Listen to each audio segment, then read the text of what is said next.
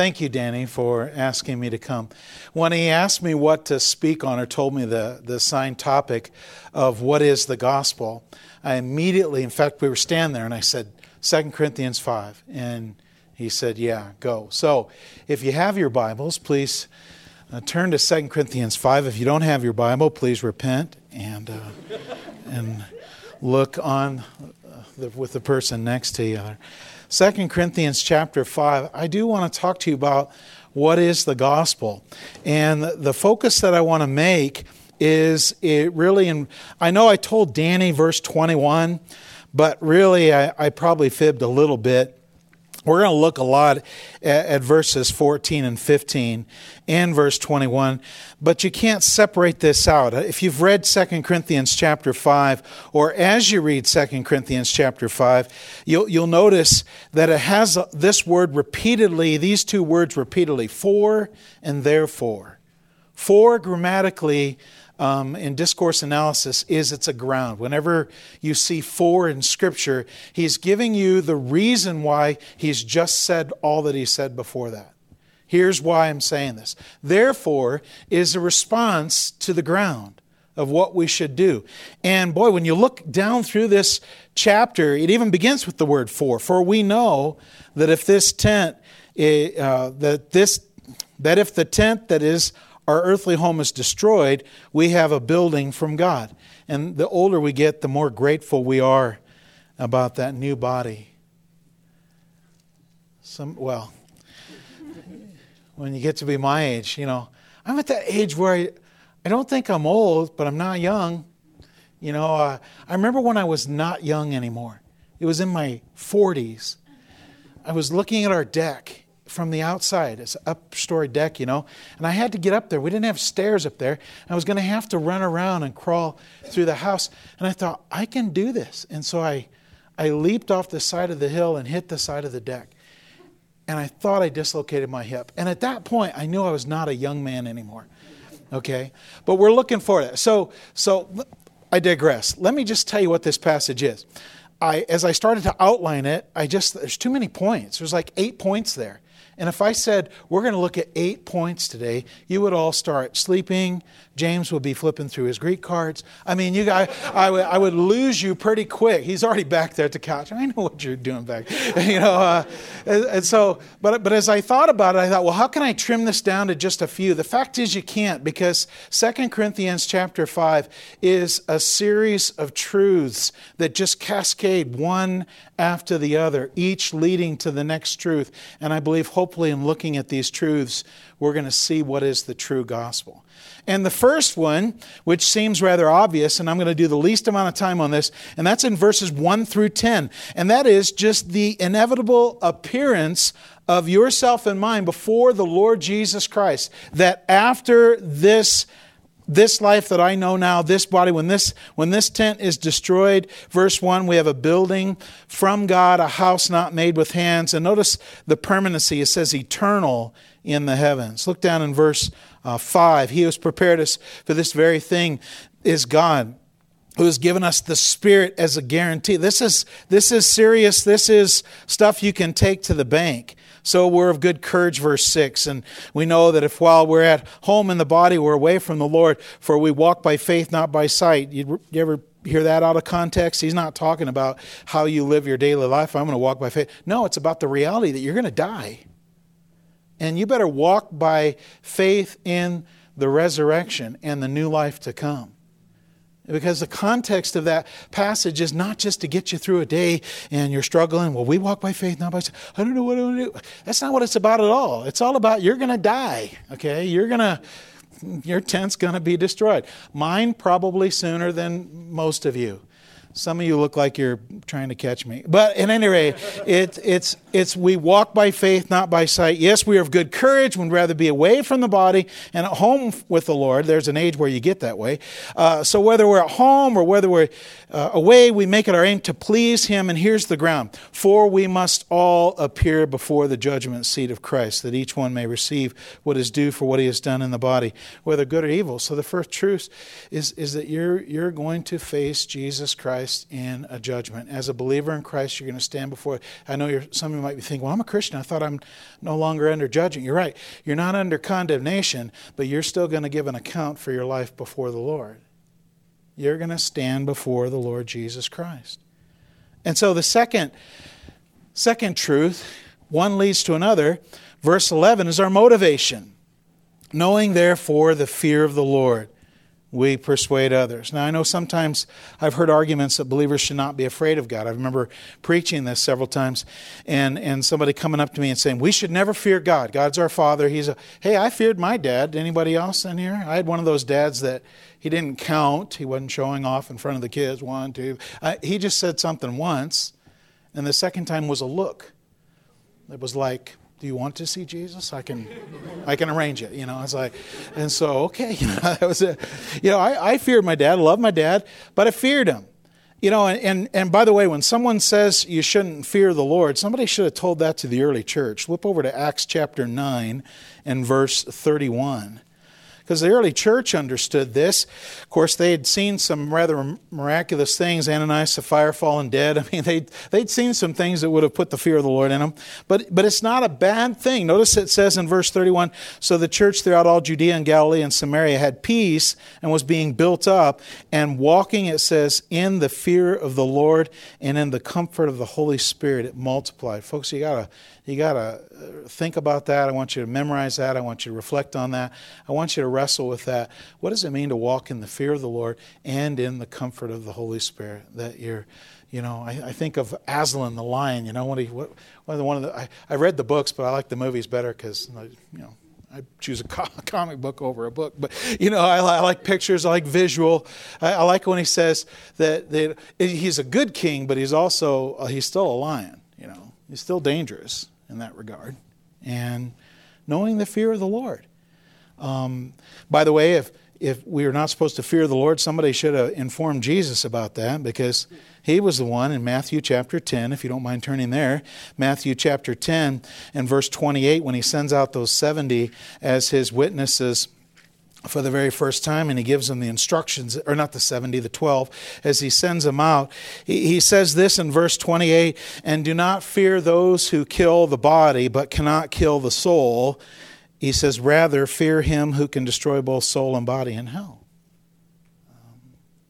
If we had more time than just the time allotted, I'd take you to Isaiah chapter 11 and verse 2 and verse 3. It's where that famous passage that Jesus quotes following his temptation when he preaches in Luke. And it's the fear of the Lord. He delighted, it says, in the fear of the Lord. There's something we got to learn how to do that. What's the fear of the Lord? The fear of the Lord is motivation.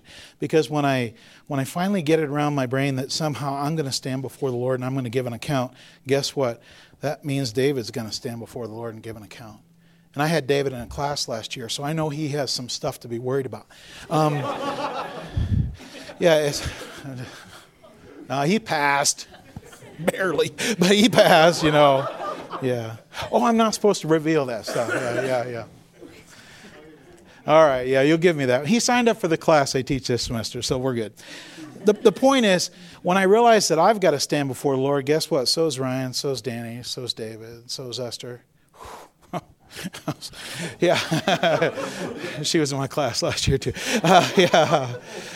We are all going to stand before the Lord. And so this inevitability of judgment, this fear of the Lord leads to it goes from inevitable appearance to our motivation. The third truth is our work. It says we persuade others.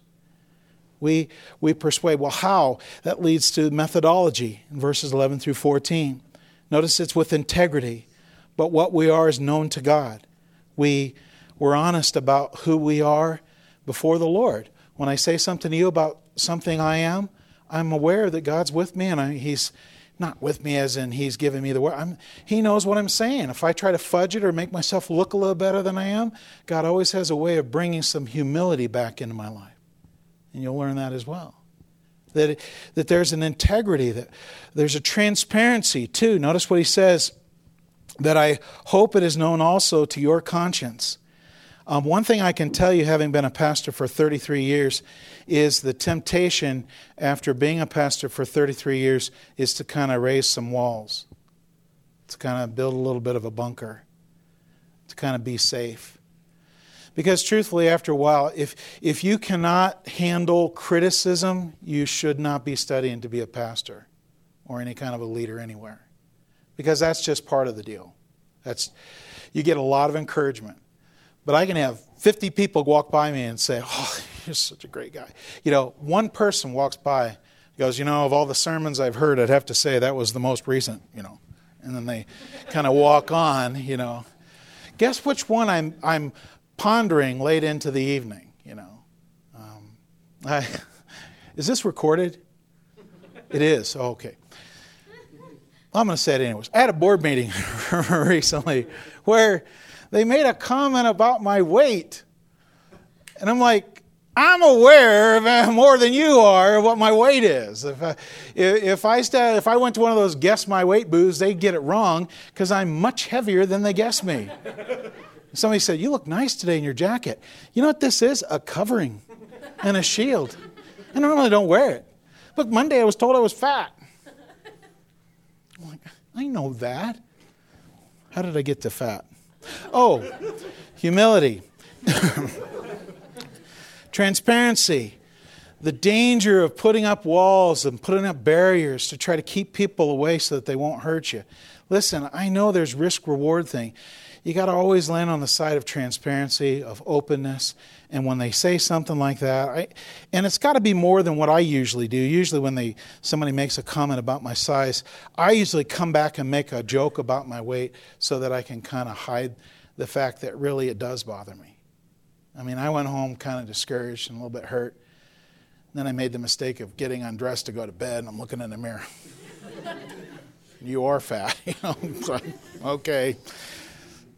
280.6 pounds this morning, I'm just like, I just like, oh, and it hurts. But do I allow the hurt that I experienced from that to hinder a relationship, maybe particularly with the one that said something to me? You know what I mean? You can't minister that way. You've got to be open. You got to be, I remember this quote late Monday night. You never know how much of a servant of Christ you are until someone treats you like one. And then you'll find out, am I a servant or am I really just in charge so that I can be in charge? It goes back to motivation. It goes back to what's going on in your heart. Why are you doing what you're doing? Where's your integrity? Where's your transparency? Where's your humility? Verse 12. For we're not commending ourselves to you again, but giving you cause to boast about us so that you may be able to answer those who boast about outward appearance, but not what is in the heart. For if we're beside ourselves, he says, it is for God. If we're in our right mind, it's for you. There's a humility. And humility is not coming to a place where you think less of yourself. It's coming to the place, I think it was Bonner or somebody said, it's where you come to the place where you don't think about yourself at all. That it's for God. You wake up this morning and I'm not thinking about what did so-and-so say about me. And, if you go down that road, then pretty soon you're like, you can't go to a basketball game because every time they huddle, you think they're talking about you. You got to be, you'll get it later and go, that was really funny. You got to come to this place of humility where you just don't think about yourself at all. You think about the Lord. You think about what He's doing, about what the people are, and where are they starting at, and where they're going to end at, and how are you going to help them along in their journey to follow Christ. There's compassion. Compassion. Look at the first part of verse 14. It says, for the love of Christ. Now I'm using the ESV, which is the extra spiritual version, but it says controls us. The NIV says it constrains or compels us, compels. In New King James, that say constrains us?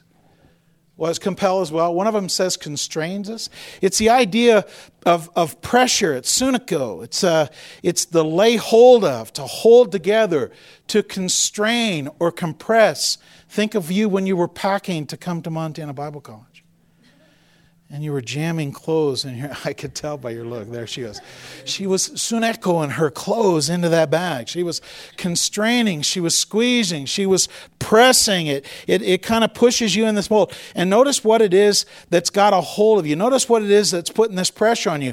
It's not some reward system. Oh, I'm going to go to hell if I don't do it. No, it's the love of Christ that constrains, compels, controls me. Now we come to the heart of the message, our theology. And the theology is really twofold. Our theology, when you think of what is the gospel, the first thing I think of is its substitution. Look what it says in verse 14. Because we have concluded this, that one has died for all, therefore all have died. There are so many passages that you could say that's the gospel. But can I say to you, that is the heart of the gospel. That Jesus Christ died on a cross in substitution for me. That Jesus Christ died for me on the cross. And my faith in His act and my faith in what God did to honor that act in pouring out His Holy Spirit in my life of taking me, someone who was dead in trespasses and sin, just like all of you were, and He made me alive just like He made you alive. But the gospel, the basis for our salvation is the substitution of Jesus. Jesus died for all. And there needs to be, I believe, a single-mindedness in our ministry in the sense that the focus is Christ alone. Christ alone. Why? Because He was the one who paid my sin debt. You see, the substitution is not just for my deserved punishment. It's also for my standing before God. Verse 17, jump down, says, therefore, if anyone is in Christ, he is what? A new creation. The old has passed away. Behold, the new has come. Looking down verse 21, for our sake He made Him to be sin who knew no sin, so that in Him we might become the righteousness of God. It's not just paying the penalty, it's a new standing. I love Hebrews. Let me see what time, how are we doing? Good. Hebrews chapter 9, if you will. Hebrews chapter 9. We could really read most of the book. But let's just look at a few verses. Hebrews 9, verse 11. But when Christ appeared as a high priest of the good things that have come, then through the greater and more perfect tent not made with hands, that is not of this creation, He entered once for all into the holy place, not by means of the blood of goats and calves, but by means of His own blood, thus securing an eternal redemption. For if the blood of goats and bulls and the sprinkling of the defiled persons with the ashes of the heifer sanctify for the purification of the flesh, how much more will the blood of Christ, who through the eternal Spirit offered Himself without blemish to God, purify our consciences from dead works, notice it says, to serve the living God. Now, that's pretty good stuff, right? Let me tell you my favorite one. Hebrews 10, one of my favoritist. You ever watch Brian Regan? It's like grape and jelly. It's grape and strawberries. They're both favorites, but this is most favorite, all right? Hebrews 10, 14. Verse 11, let's run at it. And every priest stands daily at his service, offering repeatedly the same sacrifices, which can never take away sins. But when Christ had offered for all time a single sacrifice for sins, He sat down at the right hand of God, waiting from that time until His enemies should be made a footstool for His feet. For by a single offering He has perfected for all time those who are being sanctified. I like the NIV. For by one offering He has made perfect forever those who are being made holy. Man, folks, you got more than just forgiveness. When God looks at you, if Ryan's guitar was in tune, I would sing a song to you, but it was terribly out of tune. But it's an old Wayne Watson song. His gaze always passes through rose-colored glasses every time He looks at my heart. And through love's forgiveness, through purity's fire, I am my God's desire. Anybody know that song? His gaze always... All right, never mind. I was going to let you sing it. No, it's substitution. It's Christ died for me. Christ died in my place. And now I can have a perfect standing before God. Do you realize that eternal security is not built on a clever arrangement of all the different passages that speak to it? No, it boils back to the sufficiency of the sacrifice of Jesus Christ. Because when he died for your sins, how many of them did he die for? Are we going to go back with the Catholic view and have Jesus on all of our crucifixes because every time you sin, he dies? That's simply not true. He died once for all. And all of my sin, and it took me, I've shared my testimony before, but it took me 12 years as a believer in Christ before I realized that I was secure in Christ. Because I didn't think I was. I thought if I sinned too much, I would lose my salvation. And I sinned a lot. Just like Danny. So, or you. Well, back to our theology. This is truth number 5. It's not just substitution, but verse 15. It's also service. It's also service. And he died for all, that those who live might no longer live for themselves, but for him who died who for their sake died and was raised. Now, do you see how these truths just cascade one upon the other? You're going to stand before the Lord, knowing the fear of the Lord. It gives you the work. You're going to persuade men. The methodology is integrity, transparency, humility, compassion. Your theology is one of substitution and service. And then the next truth that we cascade onto in verse 16 is our perspective. Our perspective. Because if I'm going to live not for myself, but for him who died and was raised, if I'm going to live properly for him, my perspective has to change. And that's found in verse 16. From now on, therefore, we regard no one according to the flesh. How easy is that to do? How many of you have ever looked at someone and thought, God can't save him. He's too far gone. We don't want to admit that. But have we ever done that? How many of us have looked at someone and thought, oh, wow, there's a great example of a Christian, and yet come to find out they're not even saved at all? You say, how do you know they weren't saved? Well, because they came up to me after a service and they said, Pastor, I'd like to receive Christ. I'd like you to talk to me about how to receive Christ. And I said, get out of here, kid. And he goes, no, seriously, I want to come to faith in Christ. I said, you're already a Christian. Now, how did I know that? Well, because he looked like one. He looked like one. He was well-dressed. He was clean. He carried a Bible. He'd been in church for a couple of years at that point. But the guy never accepted Christ as his Savior. I didn't know that. I just wrote him off as saved. Why? Because I looked out and I regarded him according to the flesh. And I've also looked at guys that had more metal hanging out of their face and appendages than you would want that I have in my toolbox, and they and then come find out they know the Lord and they love the Lord, and it kind of blows you away. Why do we do that? Why do we look according to the flesh? Listen, Paul says we don't do that anymore. And then he says something that's kind of a tell. He says, even though we once regarded Christ according to the flesh, we regard him thus no longer.